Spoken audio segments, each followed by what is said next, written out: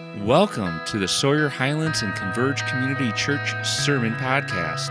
This is Season 2 with a brand new series on the book of Daniel. Each week we will upload the sermon that was preached during the Sunday morning service at our New Buffalo campus in hopes that it will serve you well during the week. So sit back, relax, and may you be encouraged by the great hope you have in Jesus Christ as you listen to the preaching of God's Word.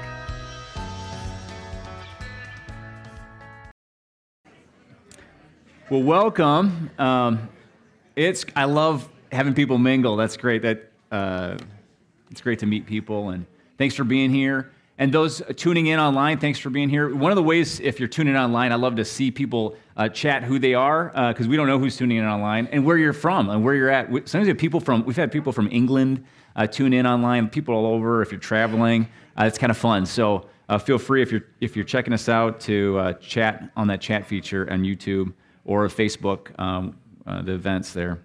My grandfather retired. Some of you guys are retired and have lake places. So I'm from Minnesota, and all the lakes, except for Superior, all the lakes people have places on usually are inland lakes, and they're a little warmer. So he retired to Long Prairie, Minnesota. And there's Lake Charlotte, and it was up on a hill, and you go down these steps, and it was just these killer stuff, super far down there. And we'd go there and visit, and we'd fish. And fish for sunny and perch and rock bass. And some days were good, some days not so good. I had a day that wasn't so good. I was on the dock. I didn't know exactly where I was standing, and I just backed up. And then maybe this happened to you. I backed right off the dock into the water. And what I caught there wasn't fish. It was a cold. I was wet. So here's a tip: if you're standing on a dock, remember where you're standing. And I think that's true for life. Where are you standing? What do you stand for? What do you stand up against? I'm thinking metaphorically. When do you speak up? And when do you just be quiet? When do you resist? And when do you make compromises and concessions? Do you bring up every issue and every complaint you have? Is that the smart thing to do? Is that what God wants? Do we stand up to every mandate from the government? What rules should we follow, and what should we pass on and just agree to disagree with? What really matters? There seems to be, kind of a gradient of answers to that question. Where's the line? Well, the Bible has some guidance for us, and has some guidance today. We need to stand on God's word and resist conflicting worldviews, specifically in regards to ultimate things. And we're going to go back to the Bible, the book of Galatians. We're going to pick up where we left off, if you remember, prior to our missions month. We're going to continue this series, and we're going to read the verses from chapter 4. So if you have a Bible, open to chapter 4, verse 21, and we'll be going through chapter 5. I asked Rebecca Conway to come up here, and Mike, you have a mic for her. And if you're able, would you stand in honor of God's word, please? So stand with me now. Tell me, you who desire to be under the law, do you not listen to the law? For it is written that Abraham had 2 sons, one by a slave woman and one by a free woman. But the son of the slave was born according to the flesh, while the son of the free woman was born through promise. Now this may be interpreted allegorically. These women were 2 covenants. One is from Mount Sinai, bearing children for slavery. She is Hagar. Now Hagar is Mount Sinai in Arabia. She corresponds to the present Jerusalem, for she is in slavery with her children. But the Jerusalem above is free, and she is our mother. For it is written, "Rejoice, O barren one who does not bear. Break forth and cry aloud, you who are not in labor. For the children of the desolate, one will be more than those of the one who has a husband. Now you, brothers, like Isaac, are children of promise. But just as at that time he who was born according to the flesh persecuted him who was born according to the Spirit, so also it is now. But what does the Scripture say? Cast out the slave woman and her son, For the son of the slave woman shall not inherit with the son of the free woman. So, brothers, we are not children of the slave, but of the free woman. For freedom Christ has set us free. Stand firm, therefore, and do not submit again to a yoke of slavery. Thanks, Rebecca. Let's pray. Heavenly Father, thank you for sending your Son, Jesus. Thank you for dying in our place and forgiving our sin. We need you to speak to us. We need you more than we know. Open our eyes to see all that you've done. Help us to know what we need to stand on and stand firm in. Help us to know what we need to resist and resist the evil one and his ways. In Jesus' name, amen. You can be seated. So you may remember the Apostle Paul wrote this letter to the people of Galatia. We have that map. Did that show up? Right there. So in a light yellow or white, you see Galatia is up there. That's the region where Paul is writing. Why did he write this? What was the occasion for the letter? He wrote because after he presented the gospel to this people in this region, he left to go plant churches and encourage churches. Others came in and shared other teaching. They distorted the teaching. They said you had to follow the Mosaic law to be right with God. They taught something like, if you want to be at peace with God, if you want to be free from guilt, if you want to be in good standing, you need to follow the rules. It was part religious, part nationalistic, part moralistic. The church began courting this teaching, and Paul heard secondhand this is happening. Messengers or people are coming to him, telling him this is happening. And so what does he do? He writes a letter. This is one of the most stern rebukes that we have. If you look at the letters, the tone of this letter is very strong. It's like a reprimand. And then we can summarize, the pastors got around, how do we summarize the book of Galatians in a sentence? And you might see this on our posters. It's return to the gospel of grace so you can walk in freedom with the Spirit. Let's all say this together. Return to the gospel of grace so you can walk in freedom with the Spirit. We want to avoid gospel drift, like hashtag gospel drift. We want to avoid drifting from the gospel, from the good news. In this specific passage Rebecca read, Paul wrote using Genesis. He uses a lot of the Old Testament, but in this specific passage, he goes to Genesis and talks about Abraham, and Abraham has two sons. Often Paul will use the Old Testament to kind of prove his point, to show where his work, or why he believes what he believes. But he's not using the Scripture the same way. He actually tells us how he's using the Scripture. It's interesting. What's the word that he uses here? It's not an interpretation. It's a allegory. Allegory. What's an allegory? It's an illustration. He's not interpreting what happened. He's not, this is what this means. He's saying, here's an illustration of what I'm talking about. Admittedly, so when we read this out loud as pastors and we're kicking around different ideas on Monday morning, and it's a little confusing. Was it confusing to you? Well, you're not alone if it was. We can break down the passage into different sections. And Mike, I missed your class, the Sunday school class. It's one of the things we do. We try to think of what's a structure and kind of do the work ourselves.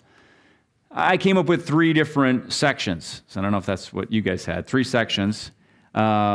And remember the verses. So I'm going to include chapter 5, verse 1. The verses in the chapters are not in the original manuscripts.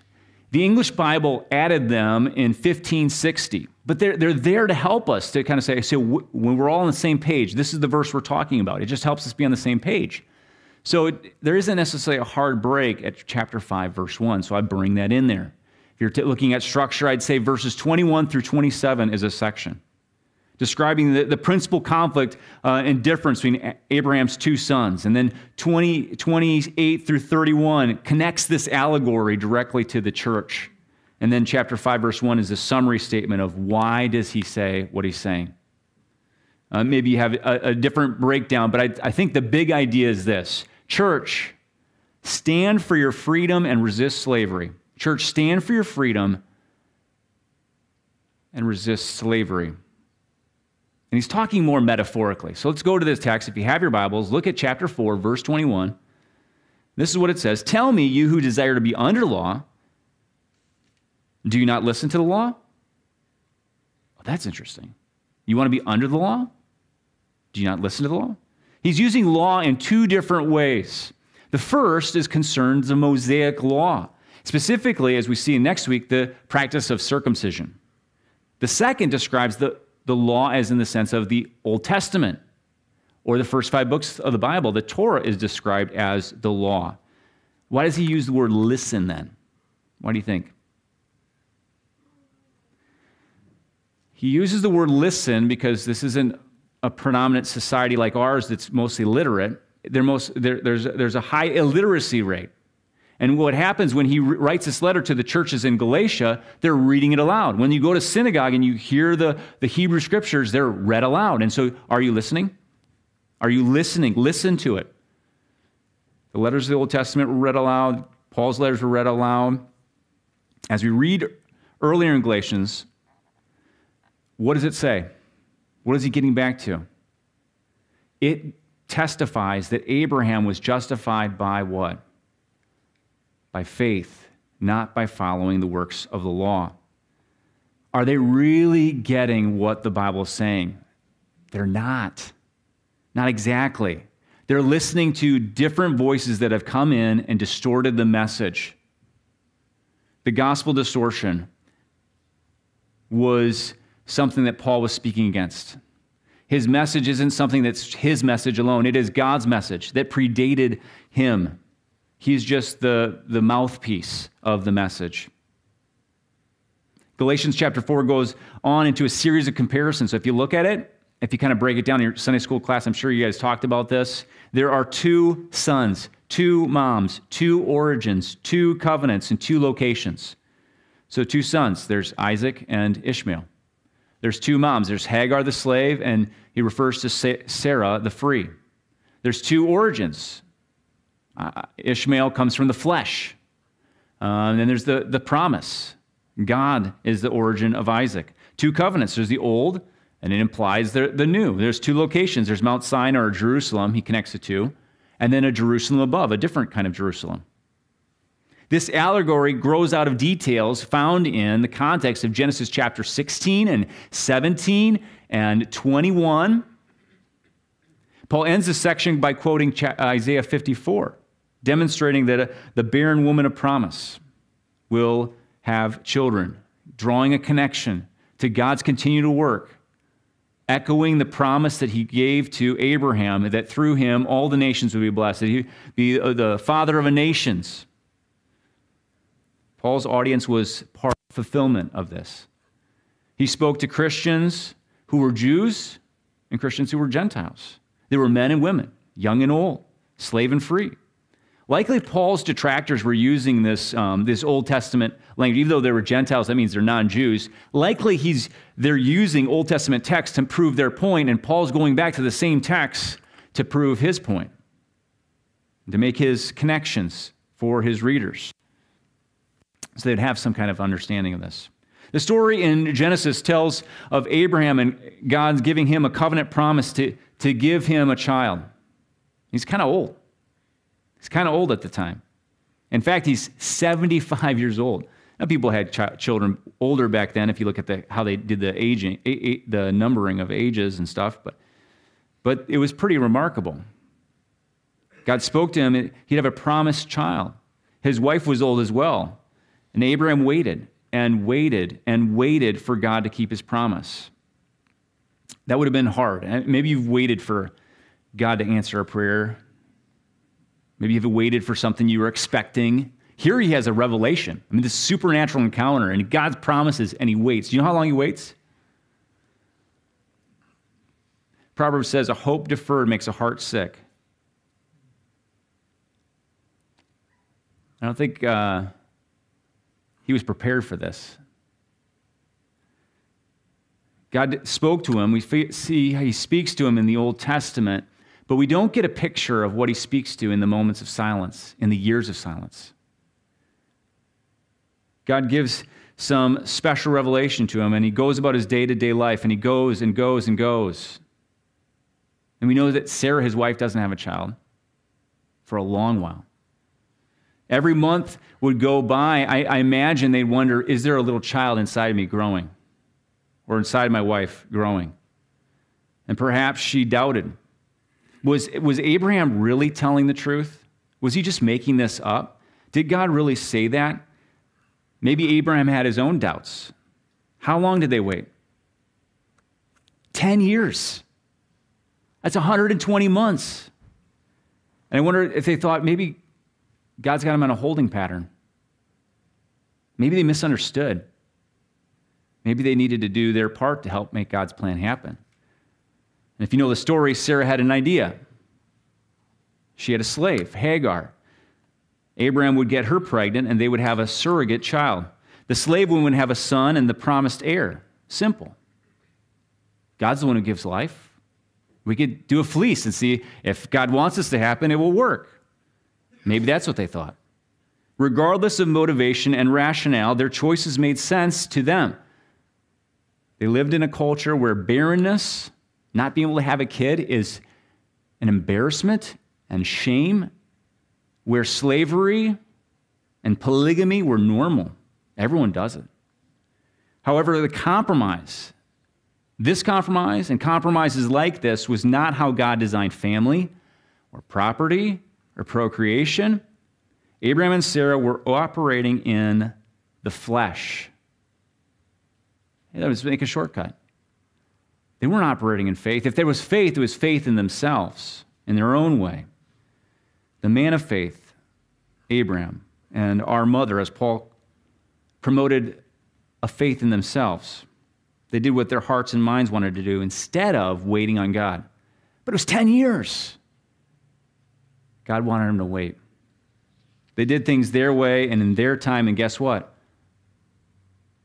God blessed them and gave them a child, or gave him a child with Hagar, Ishmael. But he gave them something else, or they had something else, and bitterness. Immediately, resentment and jealousy set in, and Sarah, who suggested this idea, regretted it. Her idea backfired. And they had to wait longer. They had to wait. It wasn't like God just gave them a child then. They waited another 13, 14 years. I bet Abraham wished at the end of those 24 years, I bet you he regretted what he did. I bet you he wished he didn't do it. What seemed like a good idea one day resulted in anger and envy and harshness and conflict and fear. You don't fix a problem with sin. Sin leads to more sin. And maybe you've seen that. It gives us the context. Paul's talking to these Galatian people about slavery and the flesh and trying to fix things. Let's go back to chapter 4 and verse 24. He moves from this quoting and illustrating allegory to more of a metaphor. Look at how he uses his words. Now, this may be interpreted allegorically. These women are two covenants. Well, that's a metaphor. One is from Mount Sinai, bearing children for slavery. She is Hagar. Now, Hagar is Mount Sinai in Arabia. That's another metaphor. She corresponds to the present Jerusalem, for she is in slavery with her children, but the Jerusalem above is free. She is her mother. Another metaphor. What is he saying? What is he getting at? Why does he do this? I think he's making a connection between all these things about Hagar, covenant, Mount Sinai, Jerusalem, and this thing about our mother, promise, and the opposite of the old covenant, the new covenant, Jerusalem above. He's making some connections here. And sometimes we use metaphor to get at something. He was like a bull in a china shop. Well, he's not a bull, and it's not a china shop, but you're getting at something. Or Miss Blossom Time. Last week, or the other week, we had the Blossom Time Festival. And that person represents us in some way. And so he's drawing these connections, illustrating his point about doing something in the flesh, being bound in slavery, following these religious rules, and being faith-filled, trusting the promise of God. So what are these? Let's see. So where am I at? So what do these all connect to? Paul has Hagar. He connects that to Mount Sinai, to Jerusalem, to the Old Covenant. So what does it have in common? What's the common denominator? You remember God gave the law to Moses on Mount Sinai. That's where we get the Ten Commandments. Jerusalem's a temple, the center of the religion. And it's where the opposition to Christianity is coming from. The Judaizers, they call them, are coming out of that area saying, no, we've got to follow the law to make God happy. On the other side, Paul is talking about Sarah, the new covenant, new birth, promise. Verse 26, he makes a connection to his reader, the free woman. Jerusalem above is our mother. In verse 27, Paul quotes Isaiah as a prophet, building his reasoning. What does he say? He says, for it's written. Here's a quote from Isaiah chapter 54, verse 1. Rejoice, O barren one who doesn't bear. Now, Sarah wasn't able to bear kids. Break forth and cry aloud, you who are not in labor. For the children of the desolate one will be more than those of the one who has a husband. God predicted by the power of the Holy Spirit through Isaiah that one day, this promise to Abraham, which was that you will be the father of the nations, you'll be a father of a nation, and you will bless all nations. In Genesis 12 and 17 will be fulfilled. He promised to Abraham his children would be more numerous than the grains of the sand of the seashore, more than the sand on our beautiful Michigan shore. But he only had Isaac. He only had Isaac. However, the barren woman would have more children. And God fulfilled this promise. He brings life to death. He raises up children spiritually. And so there's a connection between our new birth. Even though we're not Jewish and descendants from Abraham, we share in the sonship that he's predicted here. The Galatian church shares in this sonship, even though there's Gentile and the Jew. They're living demonstrations of God keeping his promise, multiplying his people. Christians, Jews, and Gentiles alike are both children of God by the power of the Spirit, not by flesh, not by following a bunch of religious hoops they need to jump through. God promised to bless all nations, and he was doing that before their eyes. God is still accomplishing that purpose today. And so when we talk about missions, that's what God's doing. He's reaching the nations with the good news about Jesus. He's calling people to himself from every language and every tribe and every nation. And he's building the church, and the gates of hell will not prevail against it. We come to this second section, verse 28 through 29. He's going to connect it more and more to the church. Verse 28, now you brothers, spiritual brothers, like Isaac, are children of promise. But just at that time, he who was born according to the flesh persecuted him who was born according to the Spirit, so also it is now. Paul experienced persecution. Last week we talked about in Philippians that Paul was beat with rods because of his faith. He was sent to prison because of his faith. The Judaizers came in there and said, "It's not good. You're not good enough. You need to jump through some religious hoops." How did this happen to Isaac and Sarah? In Genesis chapter 21, verse 9, it says that Ishmael mocked Sarah, that somehow there's this persecution, and he's allegorically connecting it. Well, in the same way, we're persecuted for our faith. Paul went on to connect Sarah and Abraham, what they did with Ishmael and Hagar, with what we should do with those who would enslave us to some kind of religious system that's not the gospel. That's not the gospel of grace. Look at verse 30 and 31. But what does the scripture say? Cast out the slave woman and her son, for the son of the slave woman shall not inherit with the son of the free woman. So, brothers, we are not children of the slave, but of the free woman. In context, Paul's paraphrase, if you look at the Old Testament, it's not exactly word for word here. He's doing a paraphrase. He does a paraphrase to make this allegorical connection. Sarah told Abraham to cast out the slave woman because she doesn't want to jeopardize the inheritance of her son with the son of his half-brother. So Abraham in the story gives Hagar some provisions, and they go off into the wilderness. What's interesting is God protects her and blesses her and cares for her. And what's interesting is God blesses Sarah and Abraham. He keeps his promise. He is faithful even though they are faithless. He didn't renege on his promise in chapter 12. or chapter 17. He is faithful. And that's just another illustration of where our hope is. It's not in my ability to be a great person, or to not do all the bad things, or to do a lot of good things. My hope is in Him alone. He is our cornerstone, as we sang.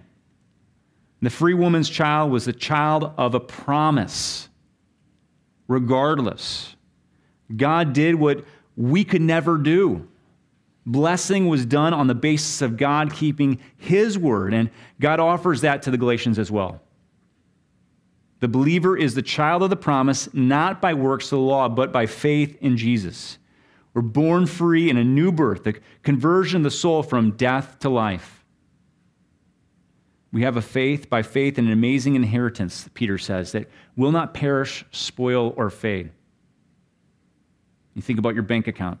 Think about the number. What's that number? Positive or negative? Think about the debt the load you might carry. No, you have an inheritance that makes all that pale in comparison. They won't perish, spoil, or fade. It's kept in heaven for you. And we get a foretaste of that we are brothers and sisters in Christ and have an eternal reality of joy unceasing and increasing forever with the Lord. And we can experience in part when Dan and the worship team leads us in song, we get a practice for heaven, a dress rehearsal for thinking of a day when we don't have to deal with sin. We don't have to deal with sickness. We don't have to deal with pain. We don't have to deal with tears and sorrow. And so we have little tastes here and there from the freedom of the bondage of sin, the freedom from the consequence of sin, and the tyranny of our past and false religion. And there's a freedom here that Paul is trying to remind them of this reality. So I don't watch a lot of movies. I don't watch a lot of TV. I'm watching more this year to connect with my kids. But when I was in college, one movie I watched was Braveheart. And there's a story of William Wallace, the Scotsman, who is up against England. And he leads a charge to free Scotland from the evil English. And his cry is freedom. And maybe you saw that movie where he just shouts it out. And they come to chapter 5, verse 1, and you read this. For freedom, Christ has set us free. For freedom, Christ has set us free. The children of the promise are free. How so? How are we free? Remind me again. Jesus said as much in John 8, if you abide in my word, you are truly my disciples. And you will know the truth, and the truth will set you free. What did he mean? What did he teach? He is the way, the truth, and the life. No one comes to the Father but through me. The Son of Man didn't come to serve, not to be served, but to serve and give his life as a ransom for many. He came to heal the sick, the sin-sick soul. He came to redeem the sinner. He came to die. He came to rise.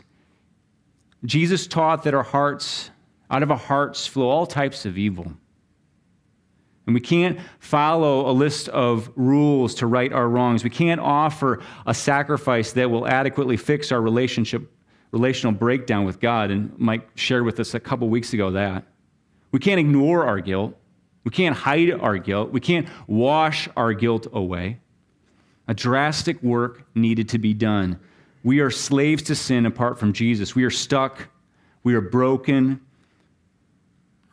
And Jesus came to release us, to free us, to heal us, to fix us. He died for our sin. He died that all who believe in him will not perish, but have everlasting life. He died to make us free, to free and free indeed. Chapter 5, verse 1, for freedom Christ has set us free. The second part repeats that idea with two commands. Here's a takeaway. Stand firm, therefore, and don't submit again to yoke of slavery. Stand firm and don't submit to the yoke of slavery. I'm full circle. Church, stand for your freedom and resist slavery. Where do you stand? What do you stand for? This is a freedom we all should stand for. This is a promise. This is a historical fact. Jesus came, he lived, he died, and rose to set us free.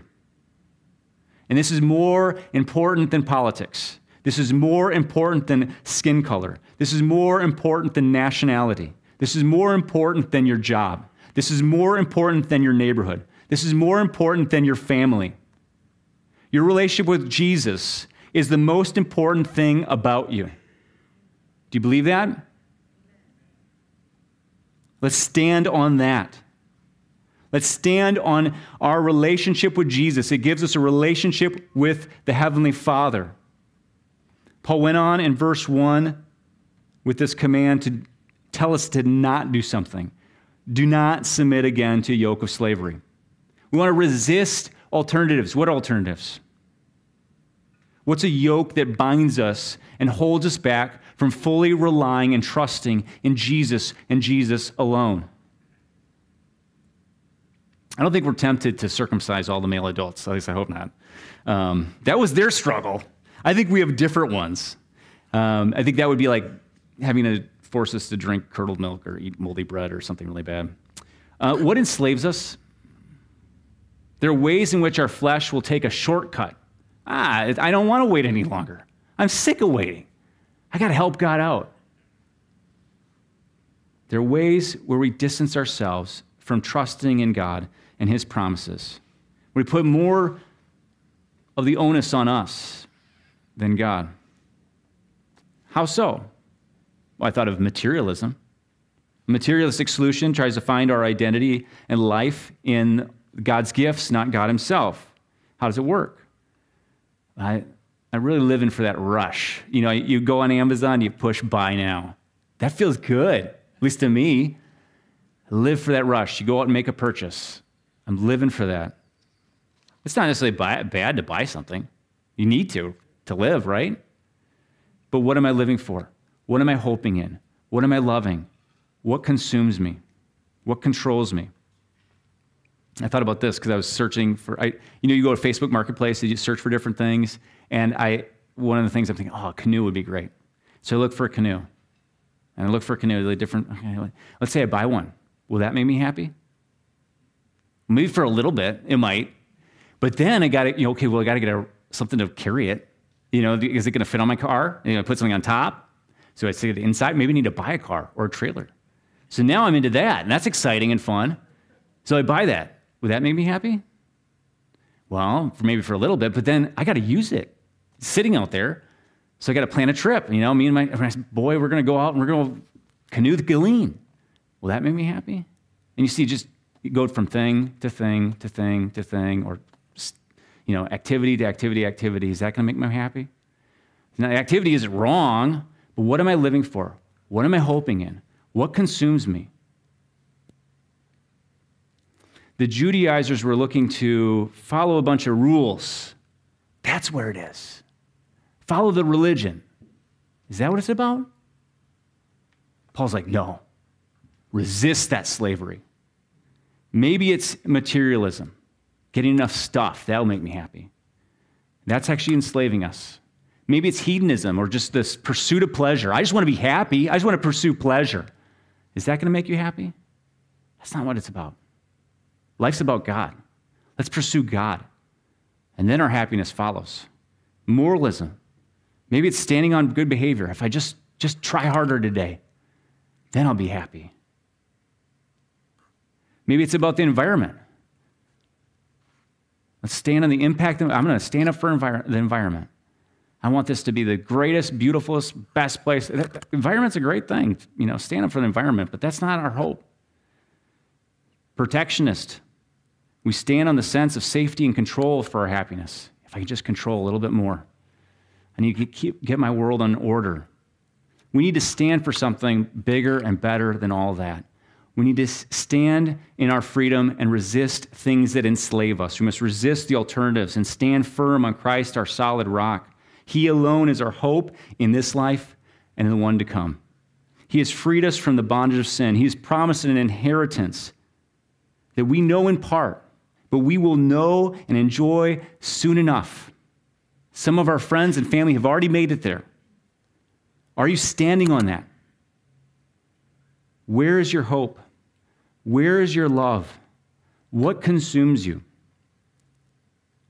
What I'd like us to do right now is stand right now if you can. You don't have to if you can't, but if you can stand right now and close your eyes. Picture beneath you is Jesus, the Word of God made flesh. And he is the rock upon which we stand. In Matthew chapter 7, he's telling this great sermon. He says this, "Everyone who hears these words of mine and does them will be like a wise man who built his house on the rock. And the rain fell, and the floods came, and the winds blew and beat on the house. But it didn't fall, because it had been founded on the rock. And everyone who hears these words of mine and does not do them will be like a foolish man who built his house on the sand. And the rain fell, and the floods came, and the winds blew and beat against the house, and it fell, and great was the fall of it."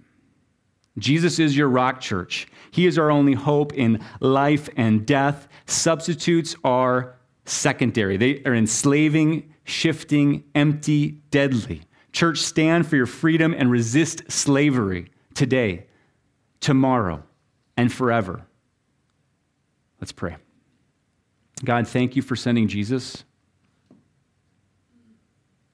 Thank you for loving us so much you died. Thank you for forgiving us because of that death.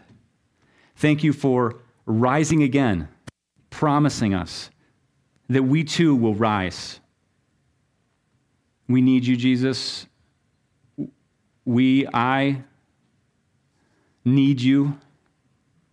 Help us to stand firm in our faith. Stand firm in you. Stand on you, to love you, to hope in you, to be consumed by you, and help us resist the temptations that would short-circuit our faith. You are our rock, Lord, and our Redeemer. In Jesus' name, amen.